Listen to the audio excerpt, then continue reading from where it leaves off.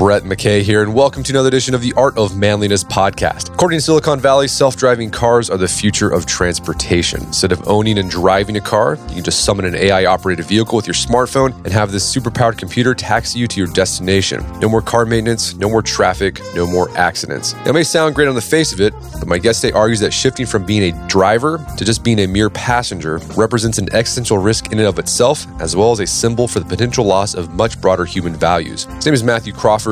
He's a philosopher, mechanic, and hot rodder, as well as the author of Shop Class's Soulcraft. In his latest book, Why We Drive, Towards the Philosophy of the Open Road, Matthew investigates the driver's seat as one of the few remaining domains of skill, exploration, play, and freedom. Matthew and I begin our conversation discussing how freely moving around in our environment is a big part of what makes us human, and then explore how shifting from being the drivers of our own cars to the passengers of self-driving cars could result in the loss of that humanity by eliminating agency, privacy, and proficiency. As our wide-ranging conversational road trip continues, Matthew and I take detours into what things like hot rodding and demolition derbies can tell us about mastery, play, and competition. And we end our conversation on what driving ultimately has to do with the overarching idea of self-governance. After the show's over, check out our show notes at aom.is/whywedrive.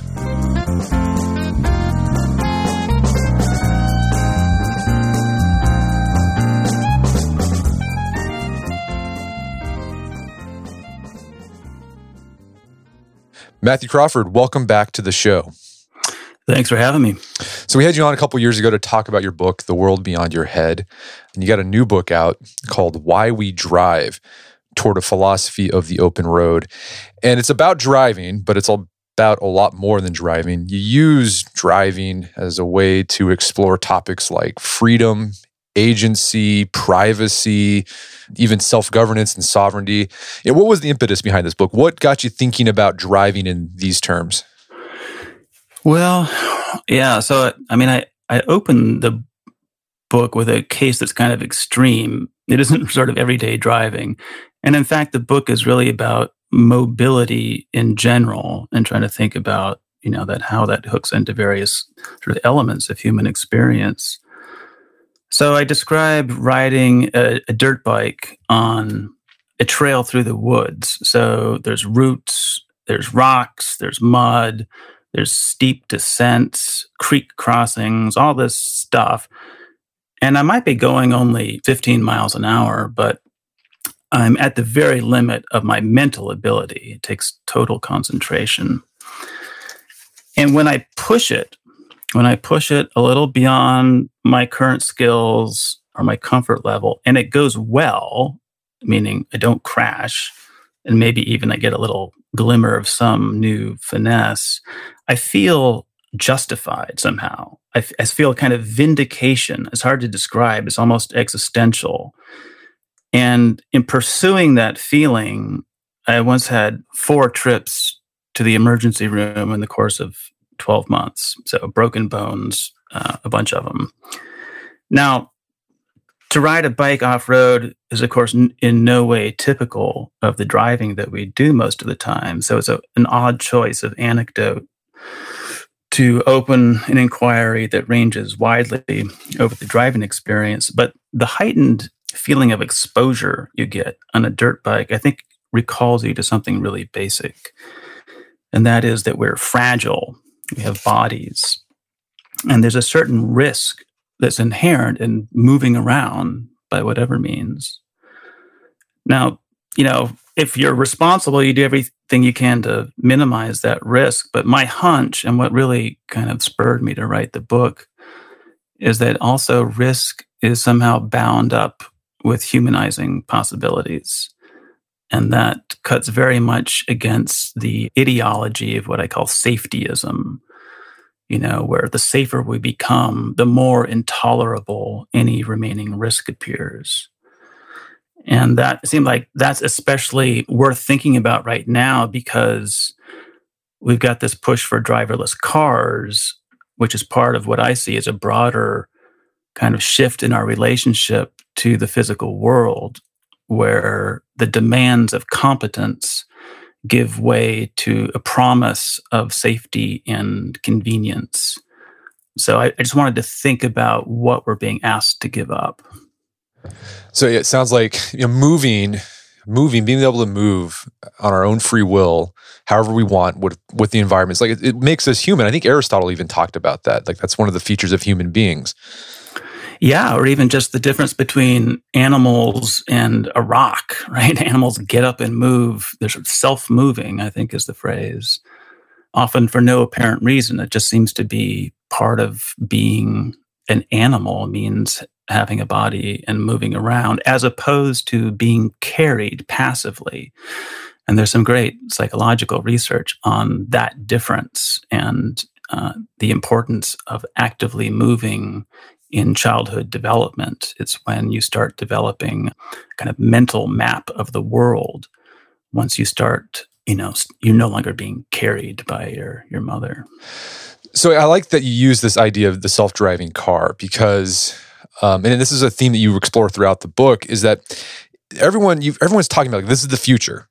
Self-driving cars, the future, it's going to happen. But you highlight this survey that says that 70% of Americans actually enjoy driving.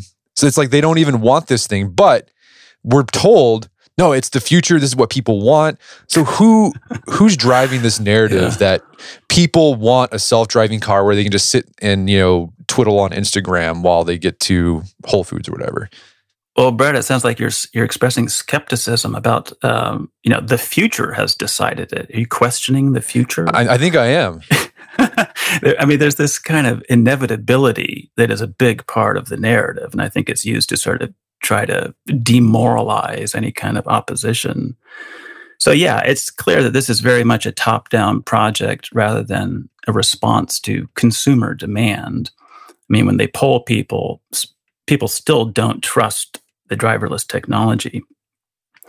Now, in a sense, there's nothing new about that. And the science of marketing has been, for 100 years, in the business of creating new needs.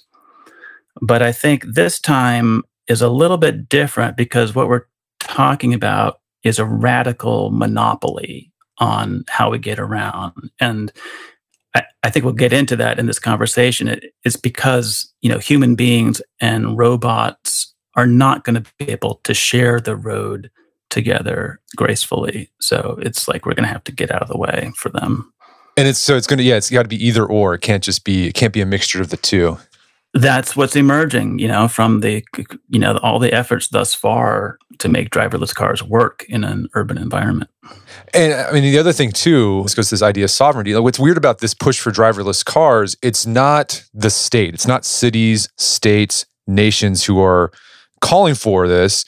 It's private companies like Uber or Google saying, this is what we're going to do. And it's like, hey, I didn't vote for that. But it's like, well, no, this is what we're going to do.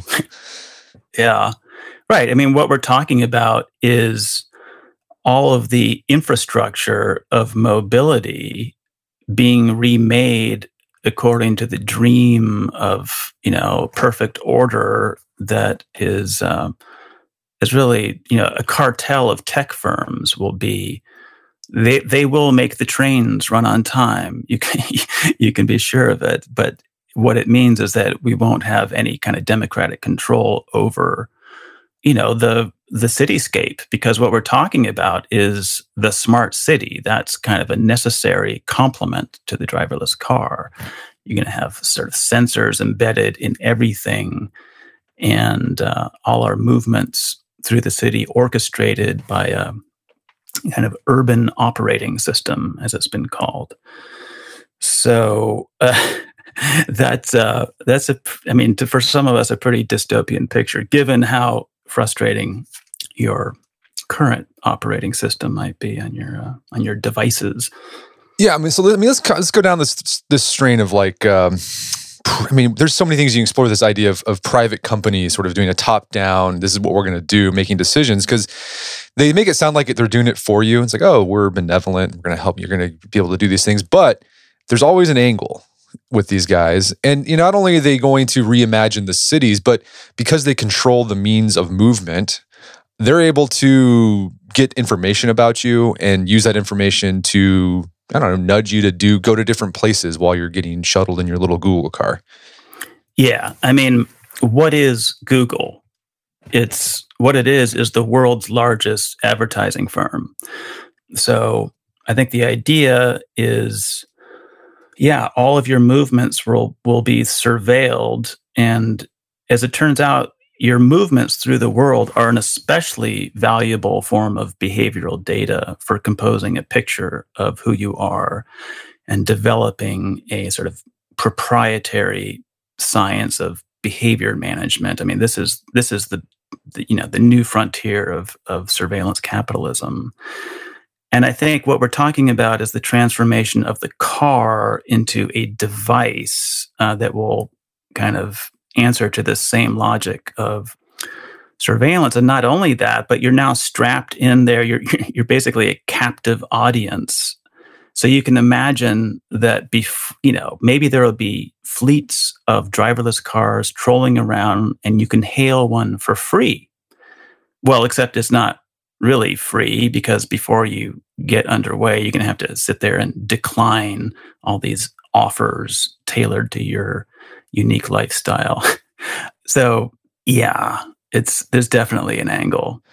And I mean, this idea also is creepy about this. We already have this to a certain extent with our smartphones. I mean, even if you drive, you're not in a smart car. If you have a smartphone with you, Google knows where you're at. Yeah. And because you lack that privacy, it's like, well, are you really free? I mean, are you really a free human being if you can't go somewhere without anyone knowing where you're at? Right. And, if you raise that point, what they'll say is, well, you're free to opt out. Just look at the terms of service.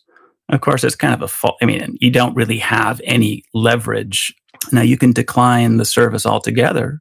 You could get by without a smartphone, right? But the whole world has organized around these things. And so you would take a genuine kind of countercultural orneriness to fully opt out of these things. And the terms of service are very one-sided. I mean, to fully know what you're agreeing to, you'd have to read, sometimes literally dozens of contracts, because that data is packaged and turned into sort of prediction products used to predict your future behavior. And these are traded on a behavioral futures market in real time, even as you're, going through the world. So, this starts to look like a kind of a new form of government more than free market or something like that. Right. But it's a government that you have no say in. Basically. Exactly. Right. What are you going to do? Throw the bums out in the next election? I don't think so. Well, another thing you highlight in the book about how governments and corporations have worked to modify the way we move ourselves, and in the process we lose something. You talked about this idea you don't see really clunky cars on the road anymore, and it's because, or even in driveways, and if you do, it's oh man, it's on cinder blocks, it's an eyesore. The homeowners association's going to send you letters, but it's because there's been this movement within the governments and corporations to this cash for junkers program, where we get old cars, off the streets, off the driveways, and they'd say it's for environmental reasons, but then you're like, well, what's the angle here? They're always thinking, what's the angle? Yeah. So, right. So it's interesting. This started back in 1990, and the first cash for clunkers program was started by Unocal, which is an oil refining company. And it was sort of an experiment. They were facing the need to have expensive retrofits to their refineries to clean up their emissions. So they tried this PR stunt where they said, we're going to destroy, it went like this. Anyone who wants to give up their old car, meaning before 1971, we will give you $700 and a month-long bus pass. And the idea was that it's the old cars responsible for most of the pollution. And this led to, a lot of rust-free Southern California old cars being destroyed. Now, the bigger picture here is that as this caught on, in a lot of different states, and it actually created this regime of carbon trading, where sort of all sources of carbon emissions are considered fungible or equivalent. What it did is it created a kind of false environmentalism that in fact enforces obsolescence, sort of accelerated obsolescence, getting these cars off the road. Now, when you think about all the sort of energy and material flows involved in creating new cars, as opposed to just, fixing an old car, the environmental picture is very mixed as to whether this is doing anything for air quality. And I actually was involved in air quality stuff as a physicist a little bit back in 1989. So I was kind of right there as this was going on in Southern California. But the other part of this is there's this kind of suburban aesthetic of tidiness. And someone with an outdoor inventory of used auto parts is not part of that equation. So I actually got a letter from my insurance company telling me I needed to remove all the debris around my house, as they called it. What they meant is all this, my stash of auto parts. I've got all kinds of stuff. And this is a pattern where municipalities often, they're acting on behalf of real estate interests against established residents, will declare it a nuisance. They'll sort of harass you bureaucratically to make you get rid of this stuff.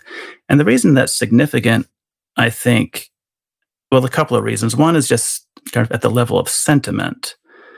When you're taking care of old stuff, there's a kind of moral sensibility of stewardship. And sentiment attaches to the things that you've had in your life. They've been with you through a lot. It's almost like kind of loyalty to stuff, which sounds a little nutty, but I think it grounds a sense of the continuity of the world. And they can serve as a shelter from the relentless onslaught of the new. And then, of course, also, this bureaucratic piracy is dispossessing people of a real form of wealth, frugal and resourceful people who might rely on a parts car or two parked out back. And again, there's that sense of you're not in control anymore. There's like a reduction of your agency or what you're able to do in the environment. Yeah. And it began with good intentions. So Lady Bird Johnson, back in the 60s, sort of agitated for cleaning up the road and getting eyesores out of the way. And it was, for the most part, was a good idea because there was actually a lot of litter back then. People forget that we sort of had to learn to not litter. And also there were salvage yards that weren't screened off from the road. So it was a beautification effort. But then it kind of shaded into something a little more ruthless, namely this, not in my backyard, no junk yards, no salvage yards, even though it's places like that that are kind of keeping alive the ethic of repair, which is, what could be more environmental than cobbling together a car from salvaged parts that have been cast off that you're sort of foraging locally. That's a pretty positive environmental thing. We're going to take a quick break for a word from our sponsors. And now back to the show. So you started off talking about you riding your bike, your dirt bike, and sort of exploring the intersection of risk and safety and, sort of existentialism and like what it means to feel alive. But you have this whole section of the book talking about the history of car safety. And cars are a lot safer than they were, say, 40 years ago. What are some of the stuff that's happened that we kind of take for granted and how cars have gotten safer?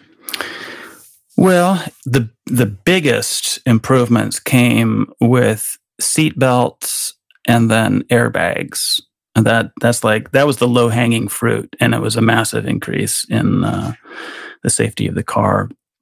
And then, there's traction control, there's anti-lock brakes, and now sort of automatic braking. And these are slightly different in nature. They help at the limit, in a kind of panic situation. But they can also have a slight de-skilling effect where you're no longer sort of getting familiar with the behavior of the car at the limits. And it was interesting. There was a study of automobile safety way back in the 70s that discovered that some safety improvements in the car lead us to drive less safely. And the idea is that we have a risk budget. So if we're getting more safety from the car itself, we feel like we don't need to drive as safely. So it's a kind of a messy picture when you consider the effects of safety improvements in the car itself on driver behavior. And certainly now with the sort of partially automated driving, I mean, you'll see videos on YouTube of Tesla drivers going down the freeway reading a newspaper or something. Of course, the fine print tells you have to be ready to reassume control at any moment because the automation really isn't at the level you can just trust it to take care of things. But that's not realistic to expect people to do that. They're going to get interested in something else. Well, the other thing too is with those those sensors that tell you if you're drifting into another lane. Yeah. What happens is it's a safety feature, but it can actually make you less safe because instead of paying attention to your environment, you're paying attention for the signal that says you're about to mess up. And they found this also in airplanes. As airplanes have gotten more automated, they found this with pilots. Instead of actually focusing on what's going on in their environment, what their automation does is it trains them to just focus for the signals to let them know that something's wrong. Yeah, they call that task inversion. Right. So instead of, paying attention to what the plane is doing, you're just listening for these little chimes and beeps. Another problem is that sometimes it's chiming and beeping at you so gratuitously that you just tune it out. So there's a whole literature. It's called the human factors literature on this problem with airplane pilots, and now we're kind of starting to develop a similar literature for driverless cars. But I think we need to get a little bit into kind of the logic whereby human beings and robot cars are not going to be able to share the road. Should we get into that? Yeah, let's get into it. Let's talk about that. Yeah. So there was this one incident where a Google car came up to an intersection, and it was a 4-way stop. And so it stopped and it waited for the other cars to come to a complete stop before it went through. But of course, that's not what people do. So the Google car just froze and got sort of paralyzed and melted down. I mean, sort of software meltdown. And what the chief engineer who was in charge of this project said he had learned from it is that human beings need to be less idiotic. By which he meant, of course, they need to behave more like robots. And that's an inference that comes very easily if you think that the mind is basically an inferior version of a computer, namely sort of following rules. That's the picture of reason that they have here, that reason consists of following rules, and we don't do it very well. But what do you see at an intersection? Well, you see people make eye contact. Maybe one person sort of waves the other through in those ambiguous cases of right-of-way. There's almost a kind of body language of driving. So here's a form of intelligence that is socially realized by people together. They're cooperating. They're working things out on the fly. It's a little bit improvisational. It's a little bit messy, but for the most part, it works just fine.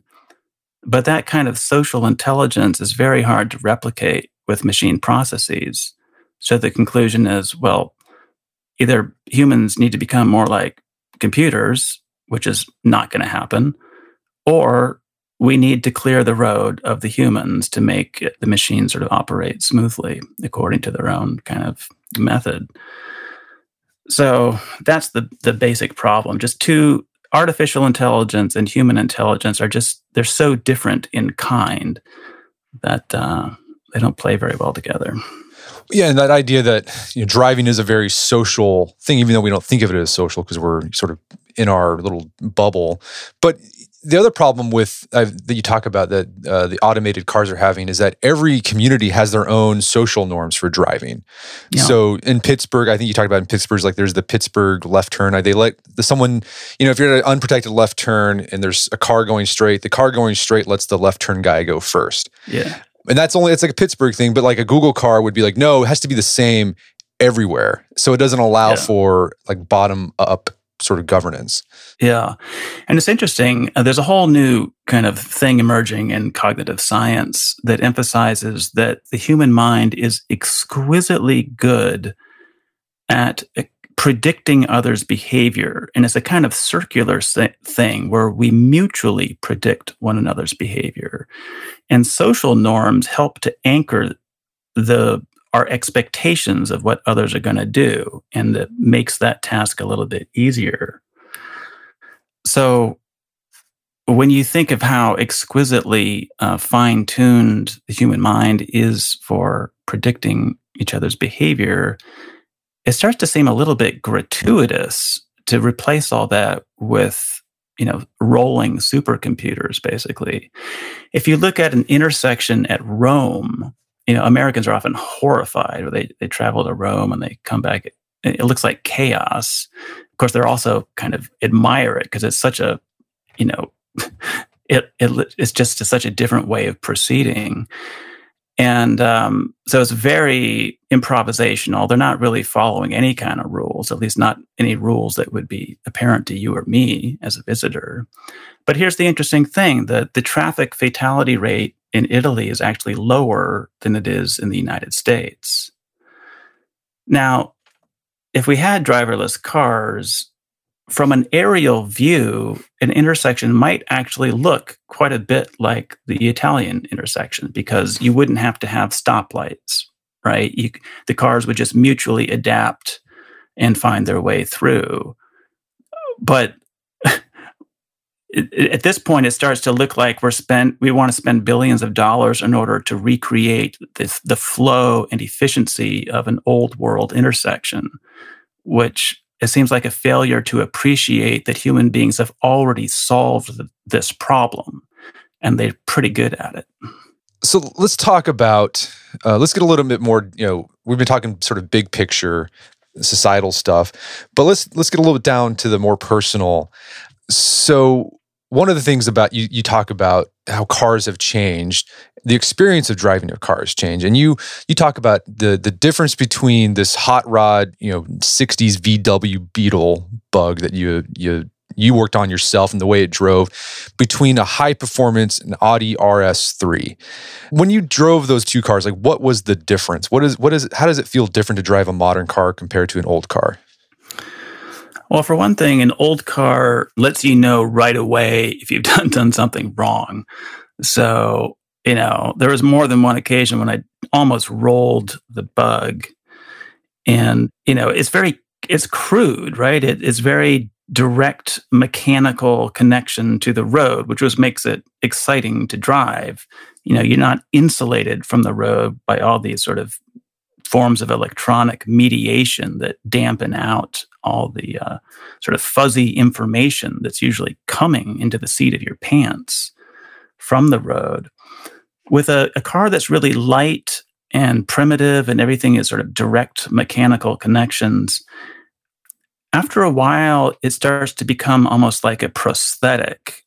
In other words, it kind of disappears from your awareness and you're just feeling the road. So think about the process of learning to play ice hockey, where initially the stick and the puck, it's all very awkward and obtrusive, and you have to look at the puck. And but eventually, as you become more skilled, the stick essentially becomes an extension of your own body, and you can feel the state of the puck through the stick. And so the stick just disappears and becomes a kind of transparent conduit for both your intention on the puck and for sensing the puck.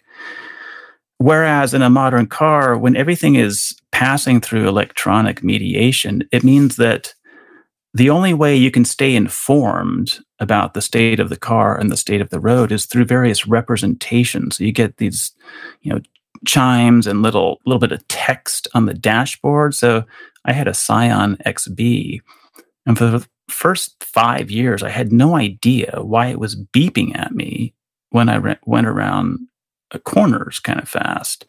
And finally, I saw there was a little tiny bit of text that said stability. meaning that the stability control was kicking in. And I didn't even know I had lost traction because I just couldn't feel it. So, no, and I've when you mentioned that, when you talked about it in the book, I was like, I was trying to think back when I've driven an old car. I've had that same experience when I've driven an old truck without any power steering, without any anti-lock brakes. Like at first, it's very disconcerting because you're like, "What the heck is going on?" Like it doesn't feel. But then after a while, you start, like you said, you start to feel the road. And then when you like in a modern car, it doesn't feel like you can feel the road. You feel like you're just sitting in a car and kind of guiding it with the steering wheel. It's a weird difference. It's hard to explain. It's a subtle thing, but there's definitely a difference. Yeah, and the windshield almost starts to seem like one more screen, and it can't really compete with all the dopamine candy coming through your other screens. And so obviously, as cars get more boring to drive, more, abstracted, this has definitely contributed to distracted driving because there's just not much to engage your interest because in an old car, it's your ass that's going 60 miles an hour. You're not cocooned in 4,000 pounds of plushness with, the sort of elevated tank-like enclosure. I mean, cars have gotten so heavy and so enclosed. If you get in a car from the 80s or earlier, you'd be shocked at how much visibility we've given up. It's like all glass. So now backup cameras are required since 2018. And it makes perfect sense that they are required because we've given up so much visibility and peripheral awareness. So yeah, the new cars give you lull you into a false sense of security. So it allows you to, I can look at my phone because you don't have to pay attention. You're not getting any feedback from the road. But what's interesting too is that while car companies have made cars safer and sort of taken the road from the driver, what they've had to do is they've had to artificially inject things back in, so that it feels like you're driving a car. So I forgot which one. I think it was like a BMW. Like the engine is so quiet. I think, or even like on electric cars, when you turn it on, they'll have like an artificial vroom sound, so it feels like you're driving a car. Yeah, so BMW and a few other car makers, they actually pipe engine sounds into the cabin through the sound system. So it's like they're trying to remedy this abstraction with basically a falsification, which is a curious sort of dynamic. So let's talk about, you took a deep dive into hot rodding culture. And this is something you do. You geek out on cars and modify them the way you want it. And in this chapter, you got really geeky trying to explain some of these technical aspects of hot rodding, but you do it to make a point. And you talk about that it's getting harder and harder to actually, for individuals to modify a car the way they want to than it was, say, 40, 30 years ago. What's changed? Well, it's a mixed picture. So there was sort of the first goldenrod of hot rodding, or golden age rather, that went from like after World War II right up until the 80s. And then electronic engine management made things a little opaque under the hood for the typical shade tree mechanic. But then an interesting thing happened. The internet happened. And now you have these technical forums devoted to all these different kinds of cars. And people have figured out how to hack the software and turn it to illicit purposes. So this is actually, I would call, the second golden age of hot rodding. People are getting crazy horsepower out of engines these days. So one thing that when you go really deep, like this bug I'm building right now it's going to have, let me put it this way, 5 times the horsepower it was designed for, which means you have to rethink every aspect of the car.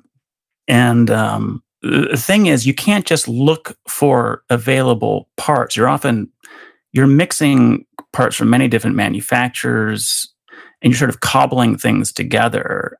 And what that means is that the parts numbers that are used for inventory are not going to help you, because what you need to know is like the actual dimensions of something and can I make this fit?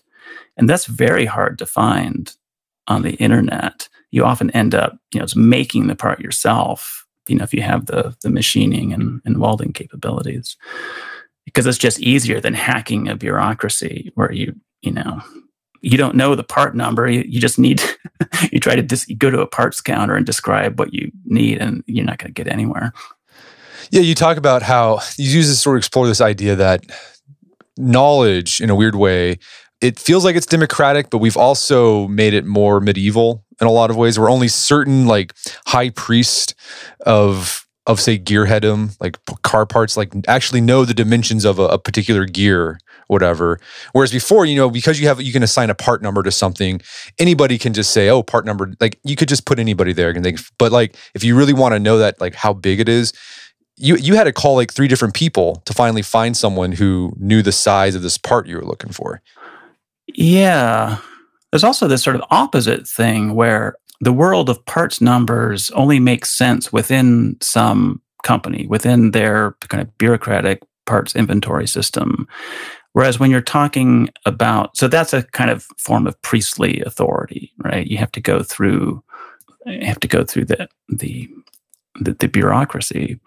Whereas if you can express something in universal units of measurement, then you're talking about a form of knowledge that's accessible to anyone with a few basic measuring tools. And it's interesting that that's the ideal of knowledge that we get from the Enlightenment, that, we should get out from under the authority of priests and trust our own eyes and our own instruments.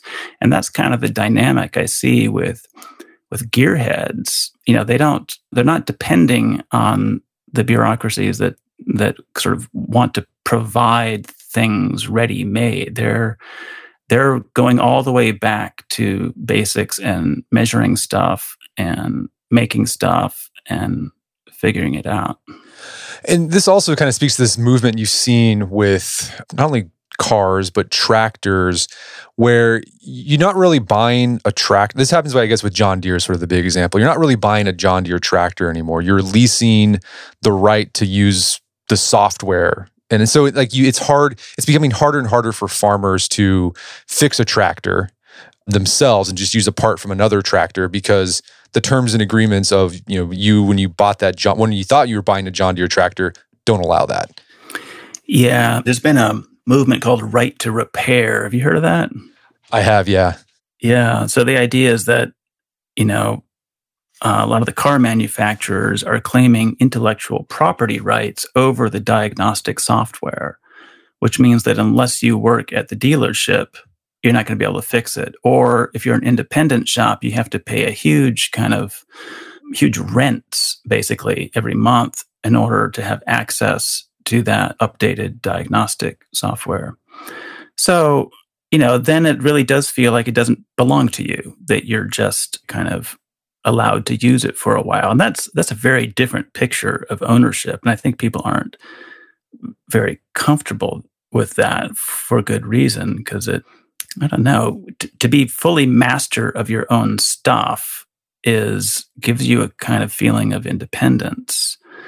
And in so many areas of culture, including material culture, we're kind of sliding into this passivity and dependence, which doesn't sit that well with sort of the democratic personality as it has existed thus far, the spirit of self-reliance and the spirit of self-government.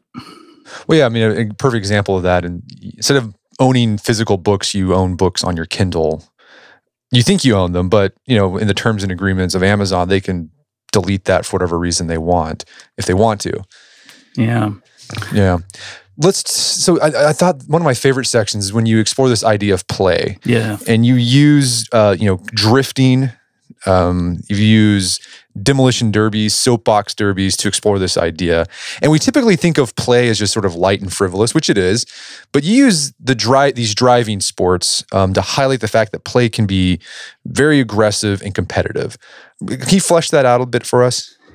Yeah. So play, so I rely a lot on this Dutch historian who wrote a book about play as the basis of civilization. So he says that to dare, to take risks, to endure tension, This is the spirit of play. So it's a mix of hostility and friendship combined. So he found this in sport, in ritualized combat, in competitive dances and stylized insult trading and boasting matches. Think of the rap battles of the 90s, right? He talks about the human need to fight, and he connects that to the need of man to live in beauty. And I want to read a passage from him because it's just so great. This is Huizinga. He says, "We have only to watch young dogs to see that all the essentials of human play are present in their merry gambols. They invite one another to play by a certain ceremoniousness of attitude and gesture. They keep to the rule that you shall not bite, or not bite hard, your brother's ear. They pretend to get terribly angry." I love that. And I think if dogs playing resembles human play, we could just as well say the opposite, that human play expresses the animal spirits in us. And as such, I think it stands against the ideal of rational control that has become so pervasive in contemporary culture. And play in this way, I think, answers to a very basic need. But it's expressing this part of the soul that sits uncomfortably with the contemporary taste for order. So it's subject to censure as irresponsible on safety grounds, or because it's competitive, as a threat to the ethic of equal esteem. It doesn't sit very well with egalitarianism because it's basically a thirst for distinction among the other players. So it's like this closed circle. It's inherently exclusive. It stands apart from the rest of society. You see something like this in the movie Fight Club, which really revived this idea of a basically masculine form of play that is, can be violent. And motorsport, it sort of exemplifies that, I think. It's almost like, I have a chapter called The Motor Equivalent of War, where I'm seeing these warlike energies get channeled into motorsport. And like that sort of, what's interesting, that aggression of play it's just aggression. It's not about dominance. Oftentimes, it's not about you're not trying to destroy the person, right? But you want to, I don't know, you want to aggress against them because it gives you something to push against and allows you to feel, I don't know, like you're a person, really. Yeah, I think we kind of confuse the will to distinguish yourself we confuse that with the will to dominate others. And so the thirst for distinction gets, a bad rap because it looks like a will to tyranny. And I think the irony here is that it's the effort to clamp down on play is itself a kind of tyrannical need to control everything. And you see that, for example, in sort of affluent progressive schools where you have these playground minders who are, on the lookout for signs of trauma to the fragile cells that they're busy cultivating. In a weird way, like clamping down on that competitive spirit and trying to make everyone feel safe and equal, in a weird way, can actually end up disrupting like the social order and like you get chaos. Yeah, because Huizinga points out that play is the origins of social order. Because think about it, games have rules. You have to submit to the rules of the play community. So these rules are not just emanations from your own will. So he finds the origins of institutions historically in these sort of competitive play fields. And it's interesting, at one point in the book, I speculate about maybe this clampdown on play has some kind of connection to phenomena like, the mass shooter, where here you have some kid who's not able to find any way to make a name for himself, to distinguish himself, but through this eruption of infantile rage. That strikes me as the opposite of fighting and playing, where you're coming up against the civilizing influence of other people who push back against you. It's sort of radically solipsistic. You did this one diversion I thought was interesting. You go to something that's called a hare scramble race, and inadvertently you were able to see, you met like the true feminist. Well, yeah, hare scramble is a race through the woods on motorcycles. And so, before it gets into the woods, the start is in a big open pasture. And once you get into the woods, it's very hard to pass. So the start is really crucial. They're all trying to get to the first corner first. And it's a free-for-all. I mean, there's wheelies off the line, people going down in the mud. And there's no authority figure to appeal to say, oh, false start or, foul. It's just a bunch of grown-ups doing it for themselves. And that was attractive about it to me, the sort of absence of bureaucratic sort of supervision. And I was struck that there was quite a few women at these races, and some of them are super fast. And so, this is a kind of rednecky crowd, right? And it seemed like there was an unforced ease of gender relations going on here that was interesting. The women just show up and race. There isn't some entity making sure there's gender equity in the sport. They don't think of themselves as overcoming oppression. They just find their satisfaction in meeting the demands of the craft. And it's interesting. There was one woman. She was not a racer, but her son was. So she looked a lot like Roseanne Barr. And so her teenage son is all suited up for a race, but he's got this hesitant look on his face. And I hear her bark, "Quit being a fucking vagina." And I had never heard this expression before. I was a little taken aback. But I think it was maybe a saltier version of this saying that Plutarch records among the Spartan women, where apparently they would say to their sons going off to battle, "Come back with your shield or on it."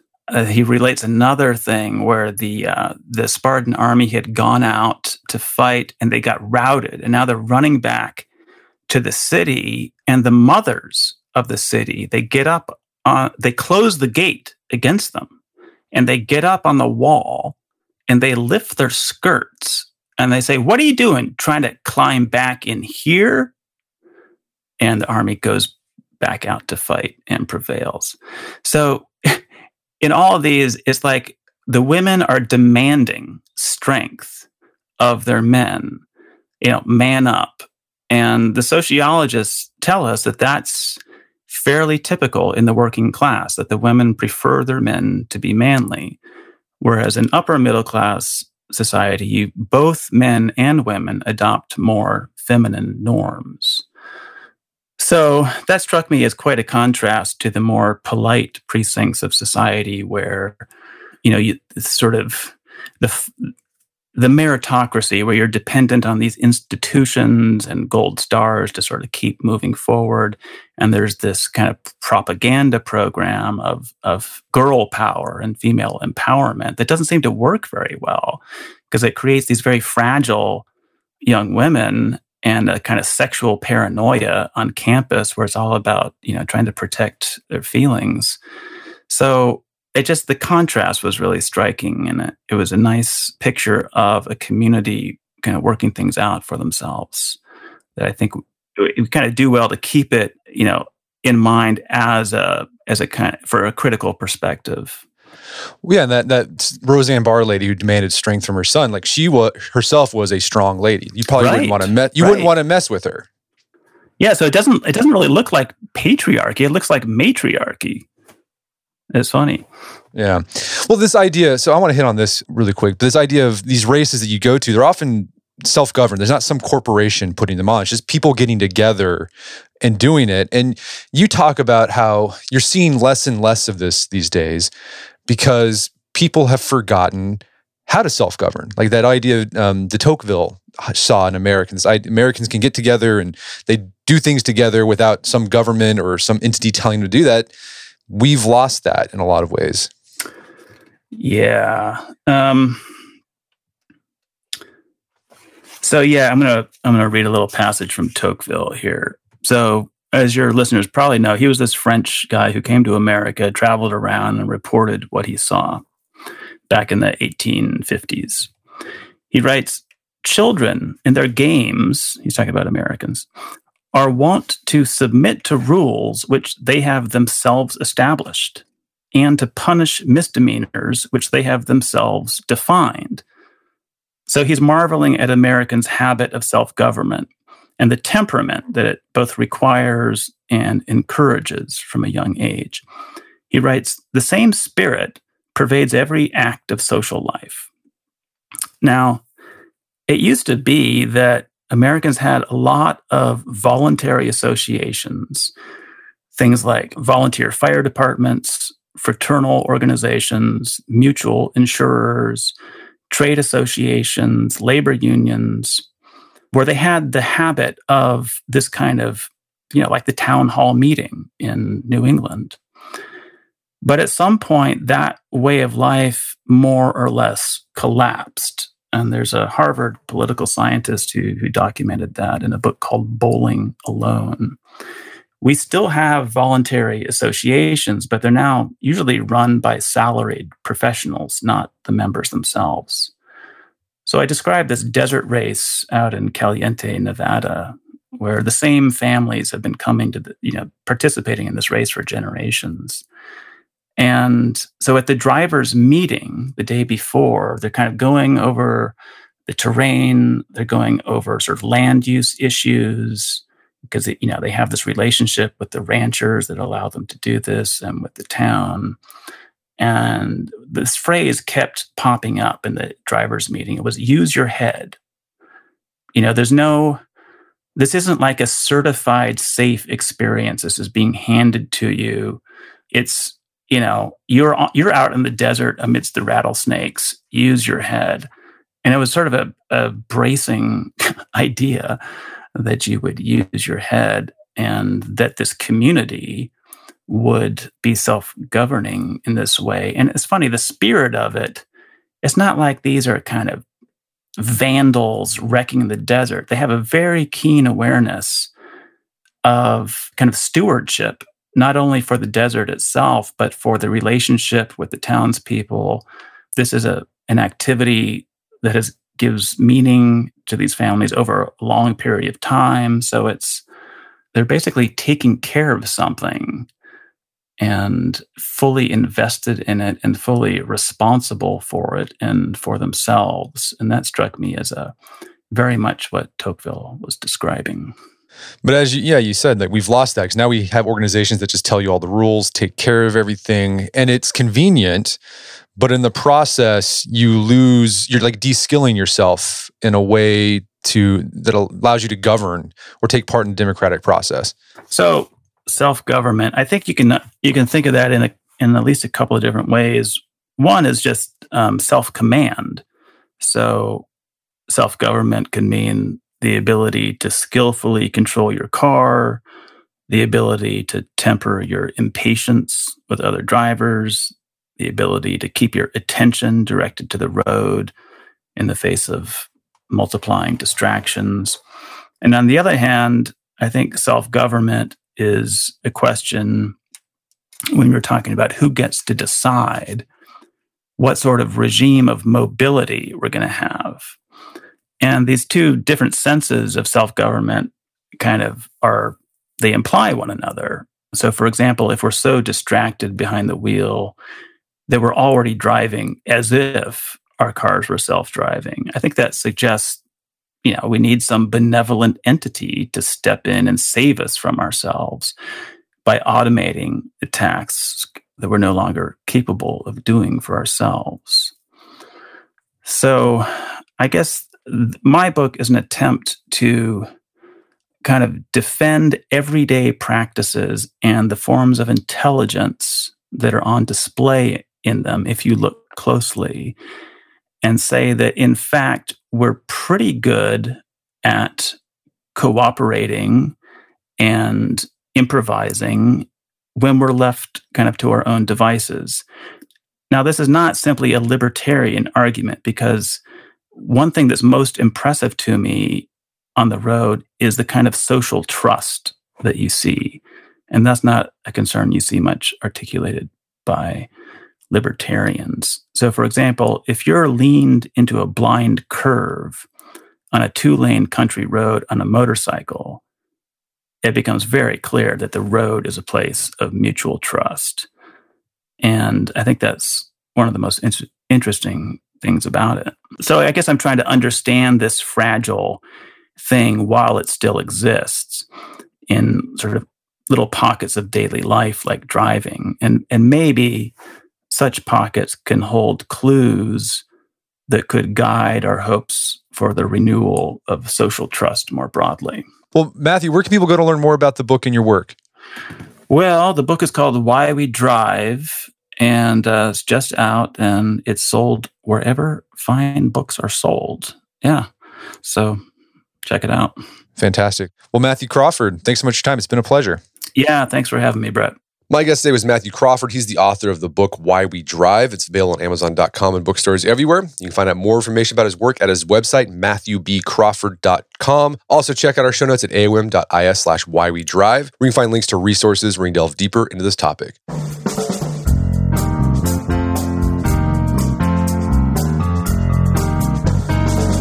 Well, that wraps up another edition of the AOM podcast. Check out our website at artofmanliness.com, where you can find our podcast archives, as well as thousands of articles we've written over the years. And if you'd like to enjoy ad-free episodes of the AOM podcast, you can do so on Stitcher Premium. Head over to stitcherpremium.com, sign up, use code manliness at checkout for a free month trial. Once you're signed up, download the Stitcher app on Android or iOS, and you can start enjoying ad-free episodes of the AOM podcast. And if you haven't done so already, I'd appreciate if you take 1 minute to give us a review on Apple Podcasts or Stitcher. It helps out a lot. And if you've done that already, thank you. Please consider sharing the show with a friend or family member who you would think would get something out of it. As always, thank you for the continued support. And until next time, this is Brett McKay, reminding you not only to listen to the AOM podcast, but put what you've heard into action.